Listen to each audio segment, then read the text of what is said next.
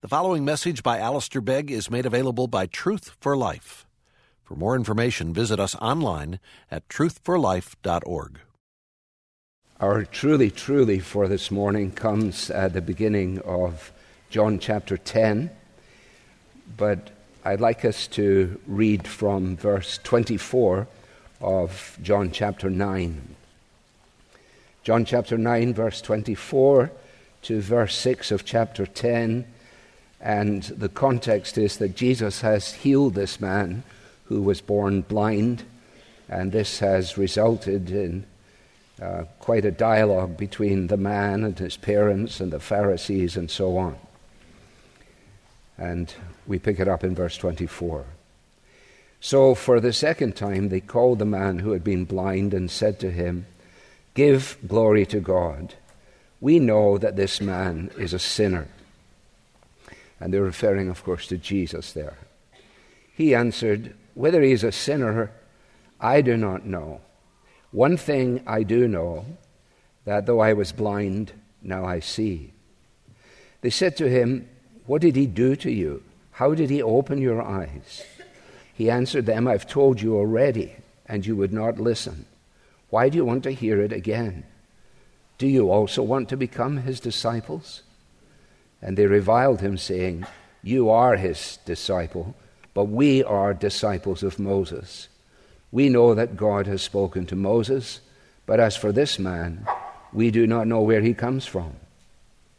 The man answered, "Why, this is an amazing thing. You do not know where he comes from, and yet he opened my eyes. We know that God does not listen to sinners, but if anyone is a worshiper of God and does his will, God listens to him. Never since the world began has it been heard that anyone opened the eyes of a man born blind. If this man were not from God, he could do nothing." They answered him, "You were born in utter sin, and you would teach us?" And they cast him out. Jesus heard that they had cast him out, and having found him, he said, "Do you believe in the Son of Man?" He answered, "And who is he, sir, that I may believe in him?" Jesus said to him, "You have seen him, and it is he who is speaking to you." He said, "Lord, I believe," and he worshipped him. Jesus said, "For judgment I came into this world, that those who do not see may see, and those who see may become blind." Some of the Pharisees near him heard these things and said to him, "Are we also blind?" Jesus said to them, "If you were blind, you would have no guilt. But now that you say, 'We see,' your guilt remains. Truly, truly, I say to you, he who does not enter the sheepfold by the door, but climbs in by another way, that man is a thief and a robber. But he who enters by the door is the shepherd of the sheep. To him the gatekeeper opens. The sheep hear his voice, and he calls his own sheep by name and leads them out. When he has brought out all his own, he goes before them, and the sheep follow him, for they know his voice. A stranger they will not follow, but they will flee from him, for they do not know the voice of strangers." This figure of speech Jesus used with them, but they did not understand what he was saying to them. Amen. Our gracious Father, we thank you that you have chosen to speak to us, making yourself known to us as we have pondered already this morning. And we pray that in your mercy and in your kindness, we might find, as we turn to the pages of your holy word, an encounter with your Son, the Lord Jesus Christ, in a way that changes our lives and sets our feet on the path of your appointing. Hear us as we pray in Jesus' name. Amen. Well, there you have our truly, the opening verse of chapter 10. Jesus says, "Truly, truly, I say to you, he who does not enter the sheepfold by the door, but climbs up by another way, that man is a thief and a robber." Now in verse 6 you will notice that John says Jesus is here using a figure of speech. And it is important for us to understand the Bible in the way in which the Bible is presented to us. In other words, where there is metaphor, where there is allegory, where there are figures of speech, we need to remind ourselves that that's what we're dealing with. We're dealing here with a picture. Now, in each of these trulies, we've said to one another, it's very, very important that we do not fall into the trap of isolating this single statement from the surrounding context of the Bible, the surrounding context of the immediate place in which these words are set. And so I want to do that. I want to do it, first of all, if you like, in terms of the historical reality of the context, and then in terms of the immediacy of it, recognizing a number of things. First of all, that when we read our Bibles, and when we read particularly through the Old Testament, we very quickly come upon the fact that God reveals himself and speaks as the shepherd of his people, that God is the shepherd of his people. So, for example, the psalmist cries out, "Give ear, O shepherd of Israel, to your people." That's the first verse of Psalm 80. We find the same thing runs all the way through the work of the prophets. And perhaps most memorably, because many of us know Isaiah 40 fairly well, we have loved that 11th verse, which reads, "He will tend his flock like a shepherd. He will gather the lambs in his arms. He will carry them in his bosom and gently lead those who have young." So it's a wonderful picture, a picture of the invisible God expressed in this particular way. So we first of all find that God is revealed as the shepherd of his people. When we read the Old Testament, we also very quickly discover that God, having, if you like, entrusted the privilege of shepherding to under-shepherds, then has set the standard for how those shepherds should operate. And we discover that very quickly he speaks against many of these shepherds. And the reason he speaks against them, for example, in Jeremiah 23, and I'm choosing not to stop on all these places, but I'll give you the note of them so you can follow up. In Jeremiah chapter 23, God says, "Of these shepherds, the weak you have not strengthened." I gave you as shepherds to make sure that you strengthen those who are weak, that you care for those that are my own. And in Ezekiel, you find very much the same thing. "The lost," he says, "you haven't sought, and with force and with harshness you have ruled them." So God, the shepherd of his people, entrusts shepherding to others, and when they foul out, God speaks concerning them. As we read, of course, through the Bible, and as we discovered when we went through 1 and 2 Samuel, the people of God, through the Judges period and then in the establishing of kings, were constantly looking for the one who would come that would fulfill all of God's plans and purposes.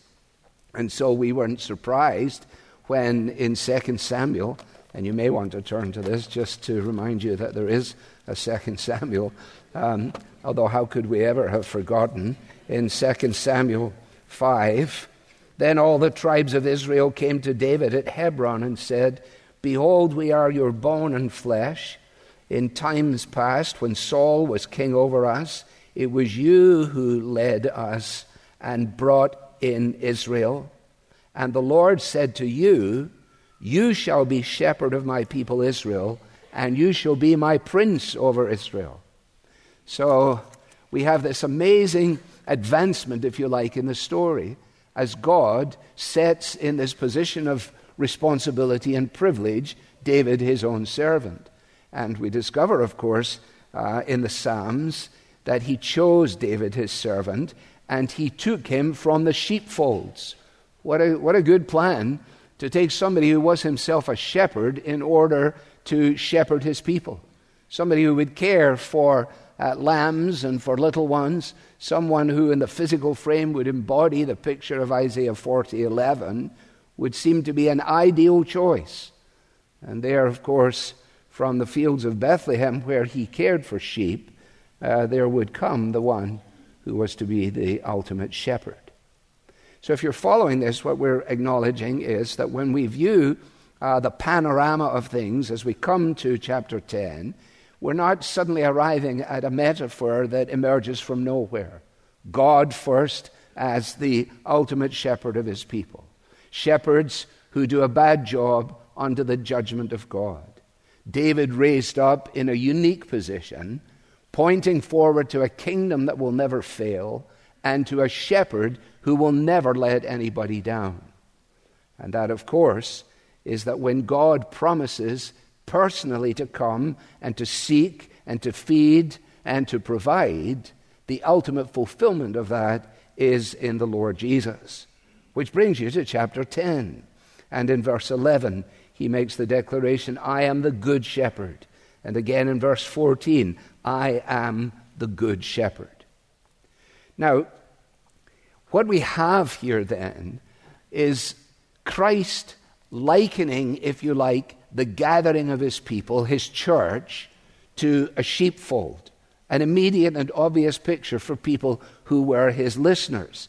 In an agrarian culture, in that kind of environment, he was not pulling something strange. He was actually just using a picture that everybody understood. God assembles his people in this way. And Jesus is actually comparing himself to the door of entry, as we will see.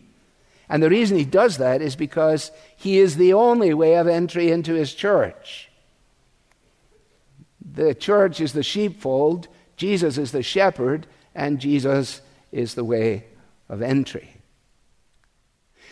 That is all I think I want to say in terms of the context, in terms of its historical context.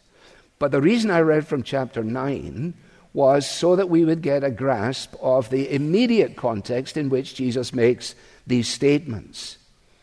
The people that are referenced in chapter 9, that we meet in chapter 9, are giving a very poor showing of what they might be as those who are supposed to care for the sheep that are around them. So, for example, in verse 16, I think it is, some of the Pharisees said, "This man is not from God, for he does not keep the Sabbath." But others said, "How can this man who is a sinner do such signs?" And there was a division among them. And you have this amazing confusion and chaos.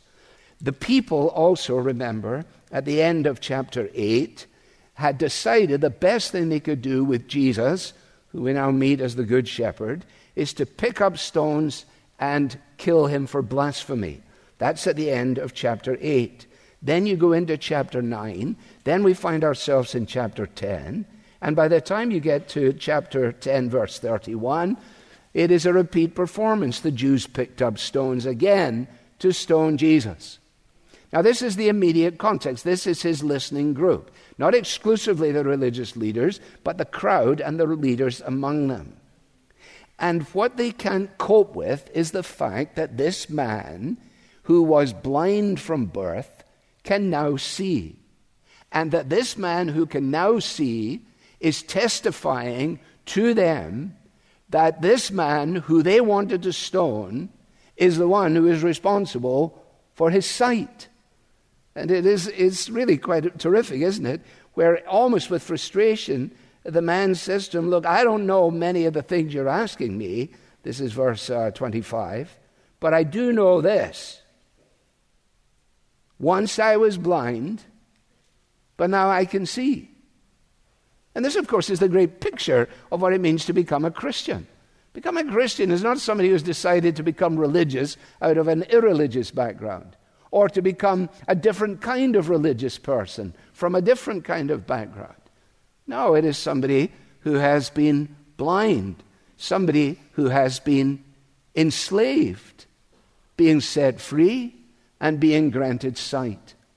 Because after all, when Jesus went to the synagogue in Nazareth and he spoke, taking up the word of the prophet, he used that very prophecy to say, "I'm here and I'm here to do this." Sight to the blind and freedom to those who are captives.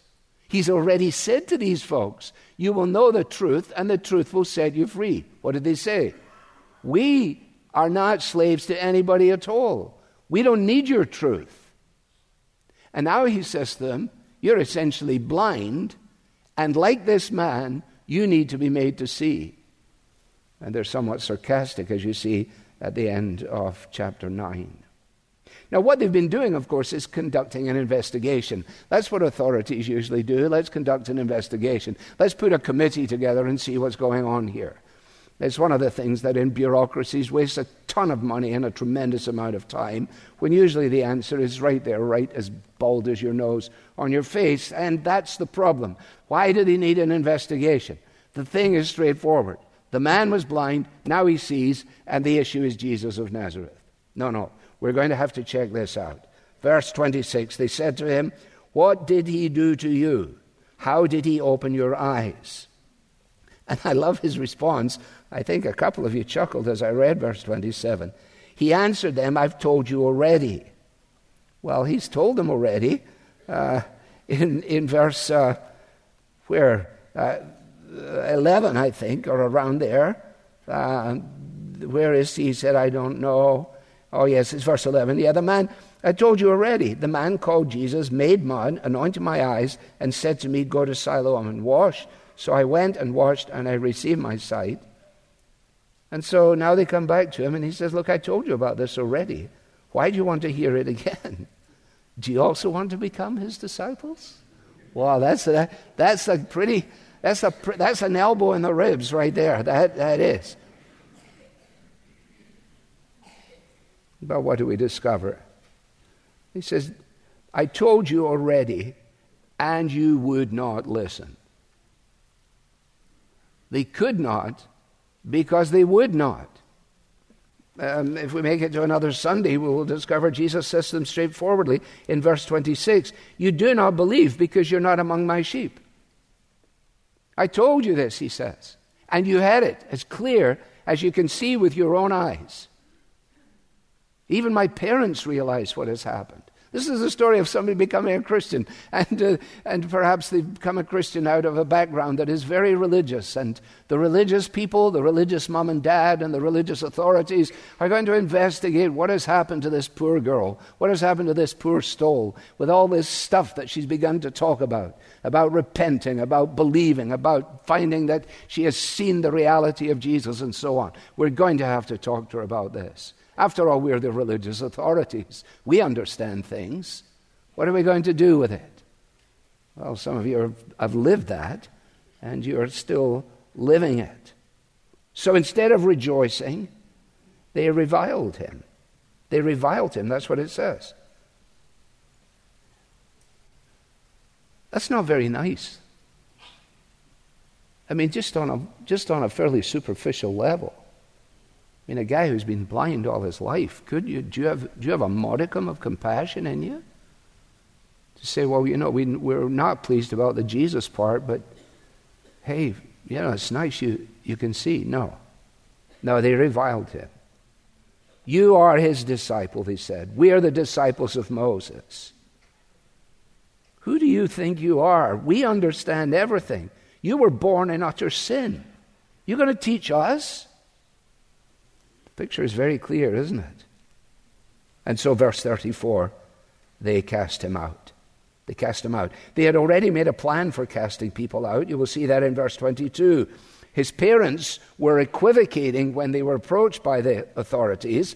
His parents said these things because they feared the Jews, for the Jews had already agreed that if anyone should confess Jesus to be Christ, to be the Messiah, he was to be put out of the synagogue. Absolute clarity. No doubt about it. And so they did what they had planned to do. He fits the bill. They cast him out. Now, the reason I tried to read into chapter 10 with hardly taking a breath was in order to make the point that there is no chapter break. And I take it that Jesus goes on to say what he says about thieves and robbers because he has these characters in his gaze. They who should be the shepherds are acting more like thieves and robbers.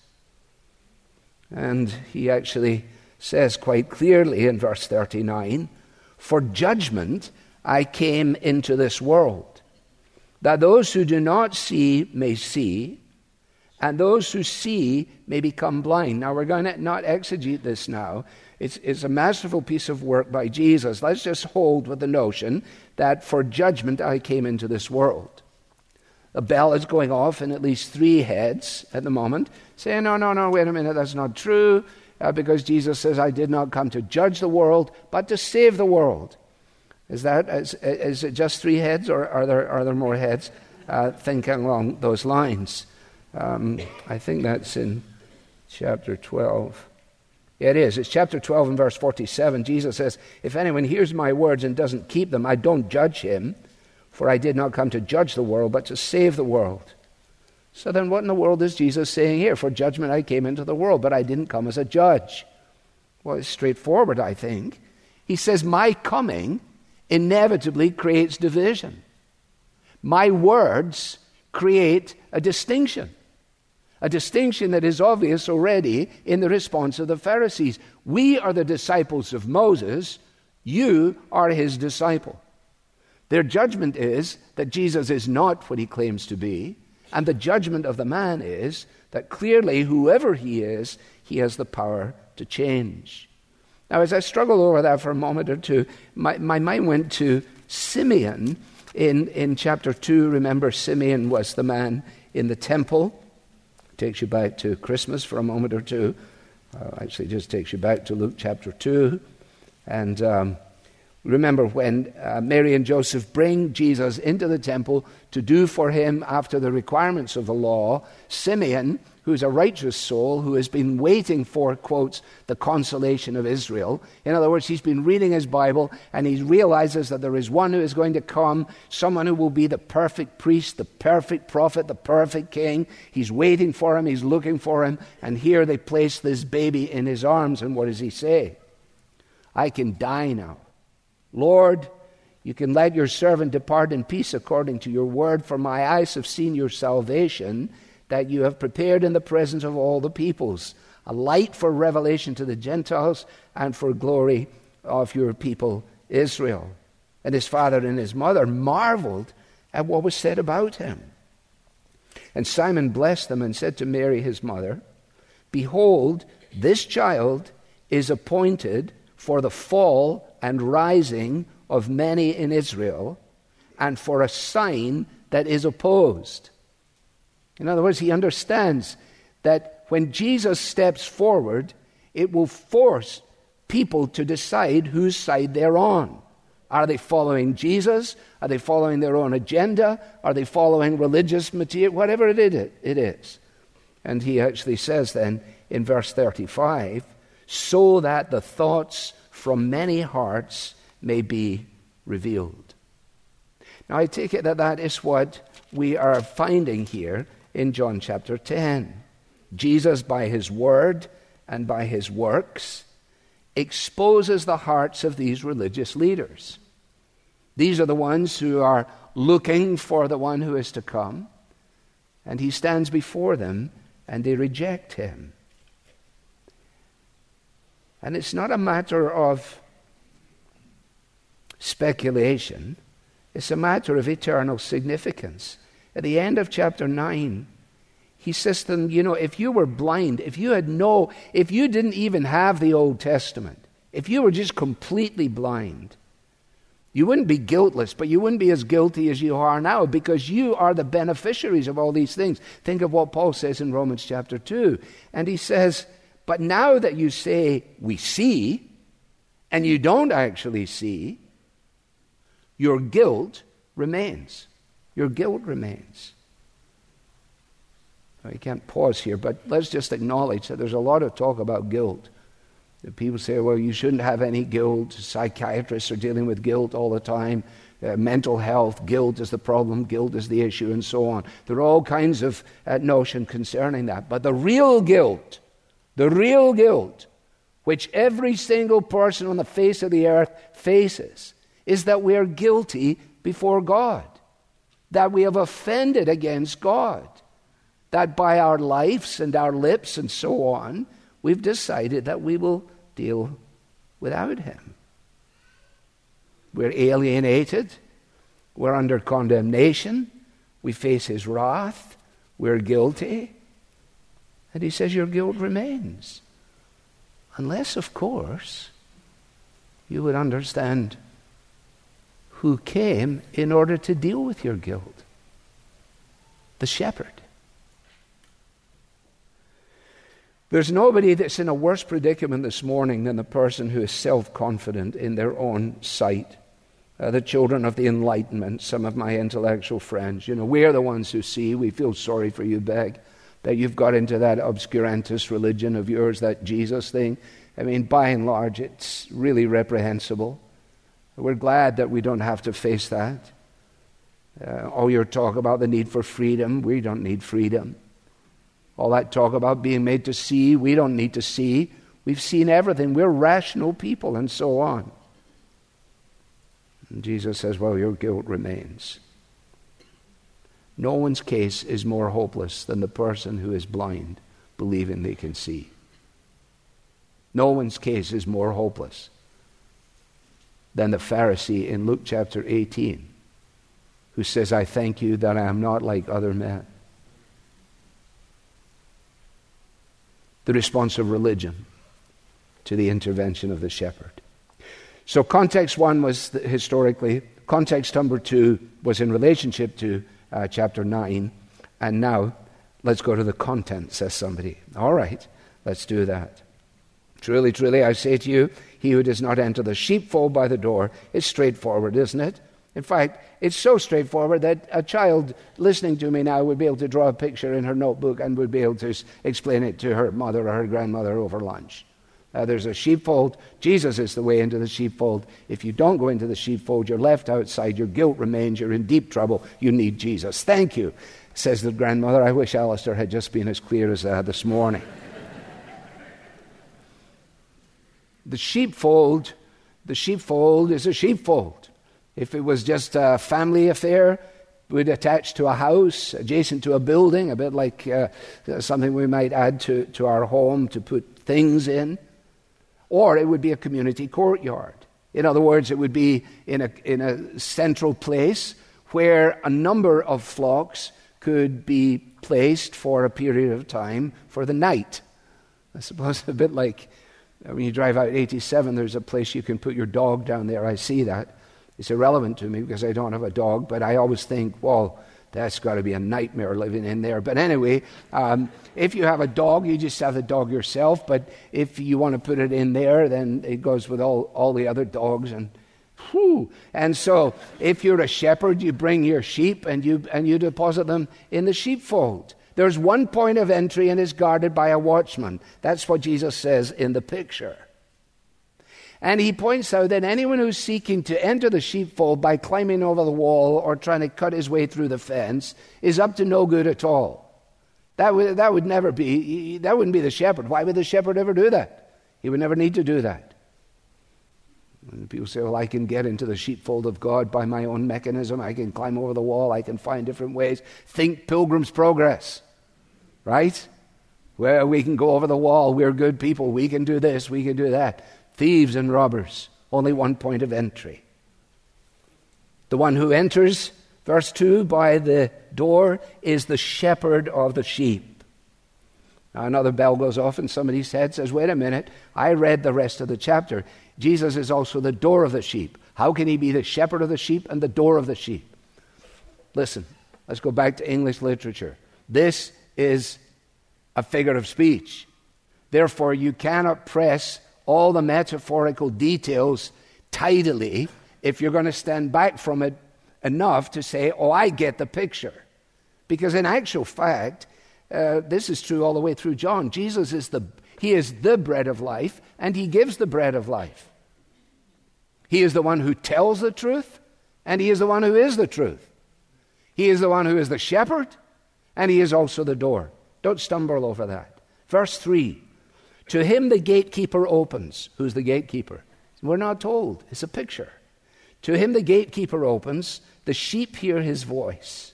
The sheep hear his voice. Now my grandfather was a shepherd. I never met him. I have his crook. And it's a precious thing to me, and I imagine him using it with a hook on the end so that he could reach in and pull lambs to safety, and with a point on the other end so that he could do as necessary to stop some naughty sheep annoying another sheep or whatever it might be. But the sheep actually hear his voice. I sat at my desk and I said, fantastic.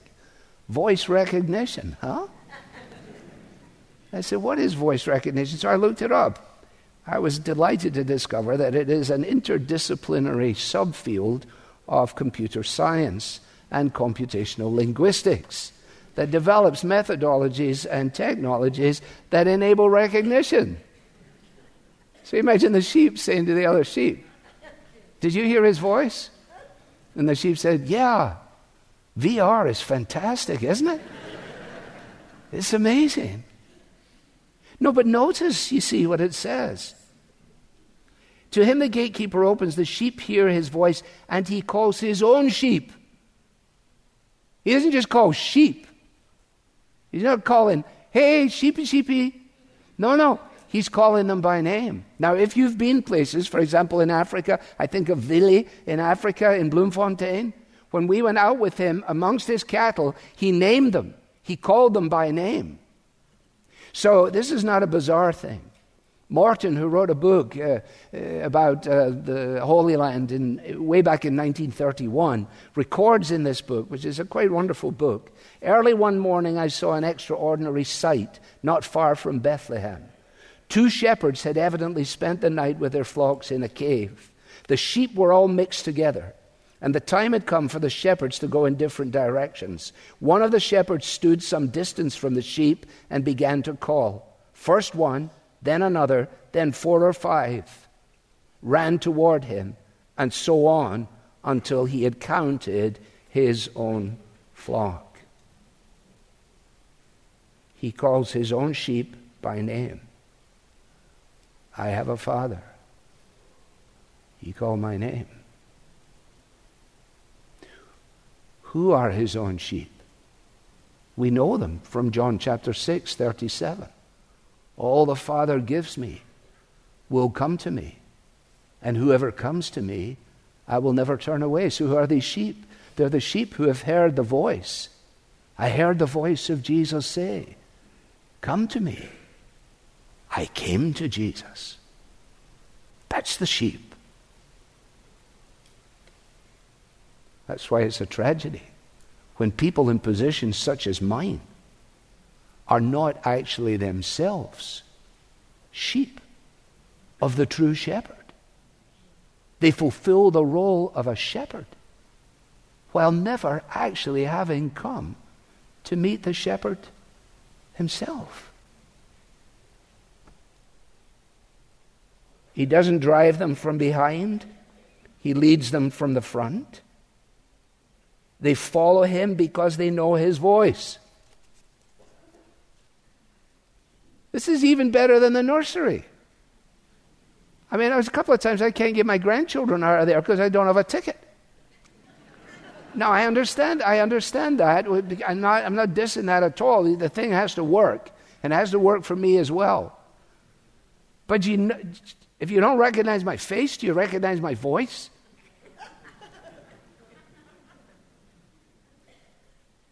They followed him because they heard his voice. Now let's just acknowledge that the wonder of our dealings in terms of these things is that God has made himself known. Jonathan prayed about it in our earlier prayer, that God has revealed himself. He's revealed himself in creation. The heavens declare his glory. We saw that in Romans chapter 1. His invisible qualities and so on are apparent to people. There is no actual voice, but his speech goes throughout the entire earth. Because everybody on planet Earth can look up and see the rising of the moon, can waken in the morning and see the rising of the sun. He's spoken in creation. He's spoken in conscience. Our consciences are distorted by sin, but you will never ever meet a person who doesn't understand the sense of oughtness. I don't think I ought to have said that. I don't think I ought to have done that. I wish I hadn't done that. Why does anybody ever say that? Because God has stamped eternity in our hearts, conscience, and of course in Christ. So his voice is heard in creation, in conscience, although distorted by sin, and in Jesus himself. God has spoken actively, objectively, historically, in the person of his Son. And Jesus' words are then witnessed to by the apostles who, filled with the Holy Spirit, have given to us the legacy of his words written down for our teaching.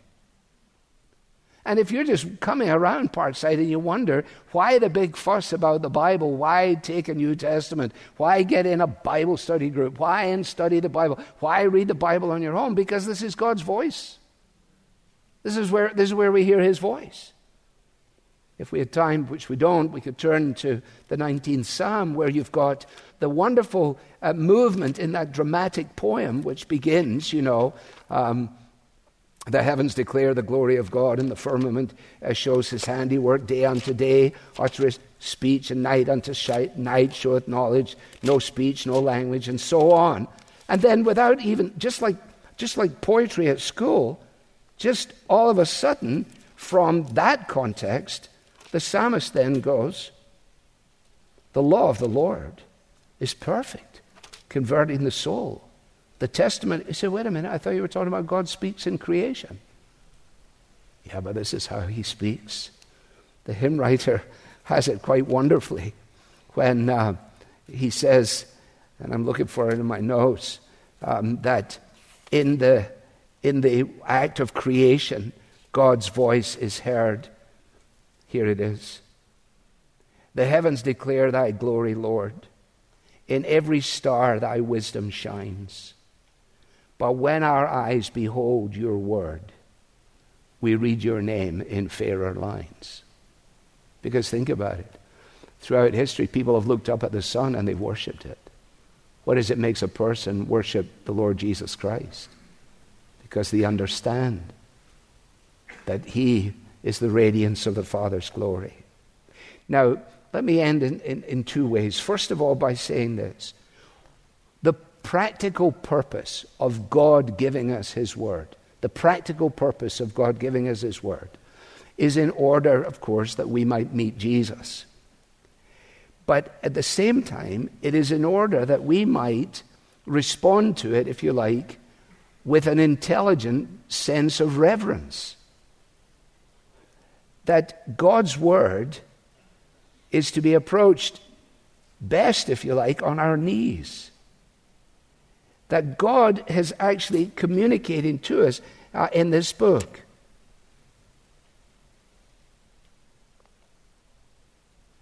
Packer says, the Bible is God preaching. So the indication of how much the Bible means to me is, first of all, displayed in, do I respond to it reverently? Secondly, do I trust it wholeheartedly? Do I trust it wholeheartedly? Or do I take it as a few suggestions for various ways of approaching life? Am I prepared to put my own opinions over against the truth of God's word? Am I just toying with the thing? My traditions and so on?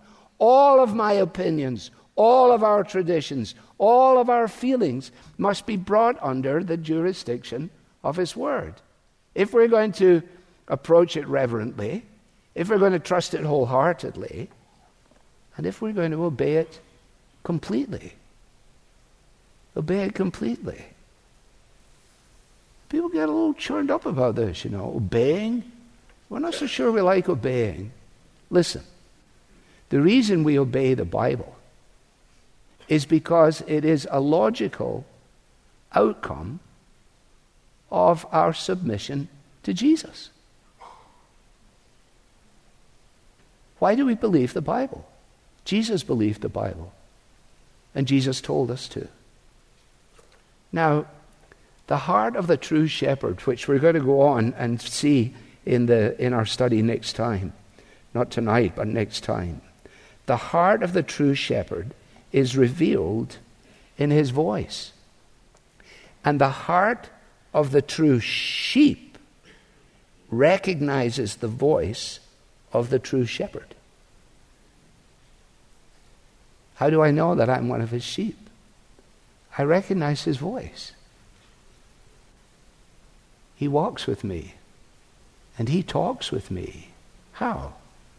In his word. And he tells me I am his own. The true sheep. You see, because Mr. Jones's sheep, when Mr. Levi was calling his sheep, did not have to worry that his sheep, Mr. Jones's crew, would go off with Mr. Levi. Because his sheep know his voice. Conversely, a stranger they will not follow. Why do you read so many stupid books, some of you? Why do you spend the fleeting moments of your time considering the voice of strangers? Now, this is not a blanket statement regarding all of our reading. You can come back to me on this if you choose. But what I'm talking about, people come to say, did you read what Mr. So-and-so had to say about that? No, I didn't. Well, don't you care? No, actually, I don't care. Why? It's the voice of a stranger. Why would I listen to the voice of a stranger? I've only got so many days left in my life. There's only so many books I can now read. So the true sheep is known when the true shepherd walks out front by those who are actually walking behind him. And if some other thief or robber says, hey, come with me, and a group of those people divert from the true shepherd, it becomes apparent that they didn't hear his voice, they've never understood him, and they're just interested in wandering wherever they want to go. You will know if you're in Christ, not only because of who you're following, but also because of those from whom you flee. You flee. Well, Jesus was a stranger to the Pharisees and to the crowd. He says, a stranger you won't follow if you follow the true shepherd. But they weren't following the true shepherd. They were strangers. Now let me end in this way. Because when Jesus looked out at the people, remember,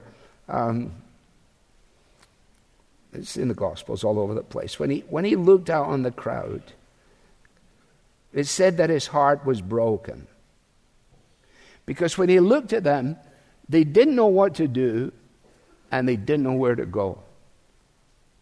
When he looked at them, they were aimless and they were confused.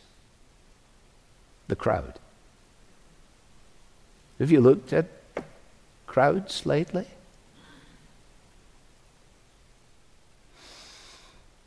It wouldn't be a good talk if I didn't finish with at least 2 quotes from songs. First, from Paul Simon. So he and his girlfriend take a bus to go and look for America. It's a funny thought, isn't it? How do you look for America? We're in America. And as they take their journey, he writes these words. Kathy, I'm lost, I said, though I knew she was sleeping. I'm empty and aching, and I don't know why. Just counting the cars on the New Jersey Turnpike. They've all come to look for America. They look out the window, and the dream of this country is fading before their eyes. And so they say, well, we could just count the cars. And in that same era, Lennon and McCartney introduce us to Father Mackenzie, who's writing the words of a sermon that no one will hear because no one comes near. Look at him working, darning his socks in the night when there's nobody there. What does he care? Look at all those lonely people. Where do they all come from? Our responsibility, church, is not to go out and share our opinions with the world. if some of us shared the gospel as much as we share our opinions? Yeah. Today, if you hear his voice, do not harden your heart. Let us pray. Our God and our King, we thank you that you are the great shepherd, that in Jesus you have come to us. He doesn't shout aloud in the streets. He doesn't cry. He doesn't draw attention to himself. He comes to bind up the brokenhearted, to heal the wounds, to grant sight to the blind and freedom to the captives. What a wonderful shepherd. Thank you that when you draw us to yourself, we are then led out by you. You lead us from the front. Every day and all the way, we might look to you. Help us then to do so, we pray, for Jesus' sake. Amen. You've been listening to a message by Alistair Begg from Truth for Life, and you're welcome to pass this sermon along to others, but please don't charge for it or alter it without written permission from Truth for Life. This content has been provided to you free of charge by the generous supporters of Truth for Life. For additional information about how you can support Truth for Life, please visit us online at truthforlife.org. There you'll find free message downloads from Alistair Begg, as well as links to our podcast, mobile apps, and other resources to help you grow in your Christian faith. Again, the website is truthforlife.org. You can also follow us on Facebook and Twitter to stay in touch with Truth for Life and Alistair Begg. Truth for Life, where the learning is for living.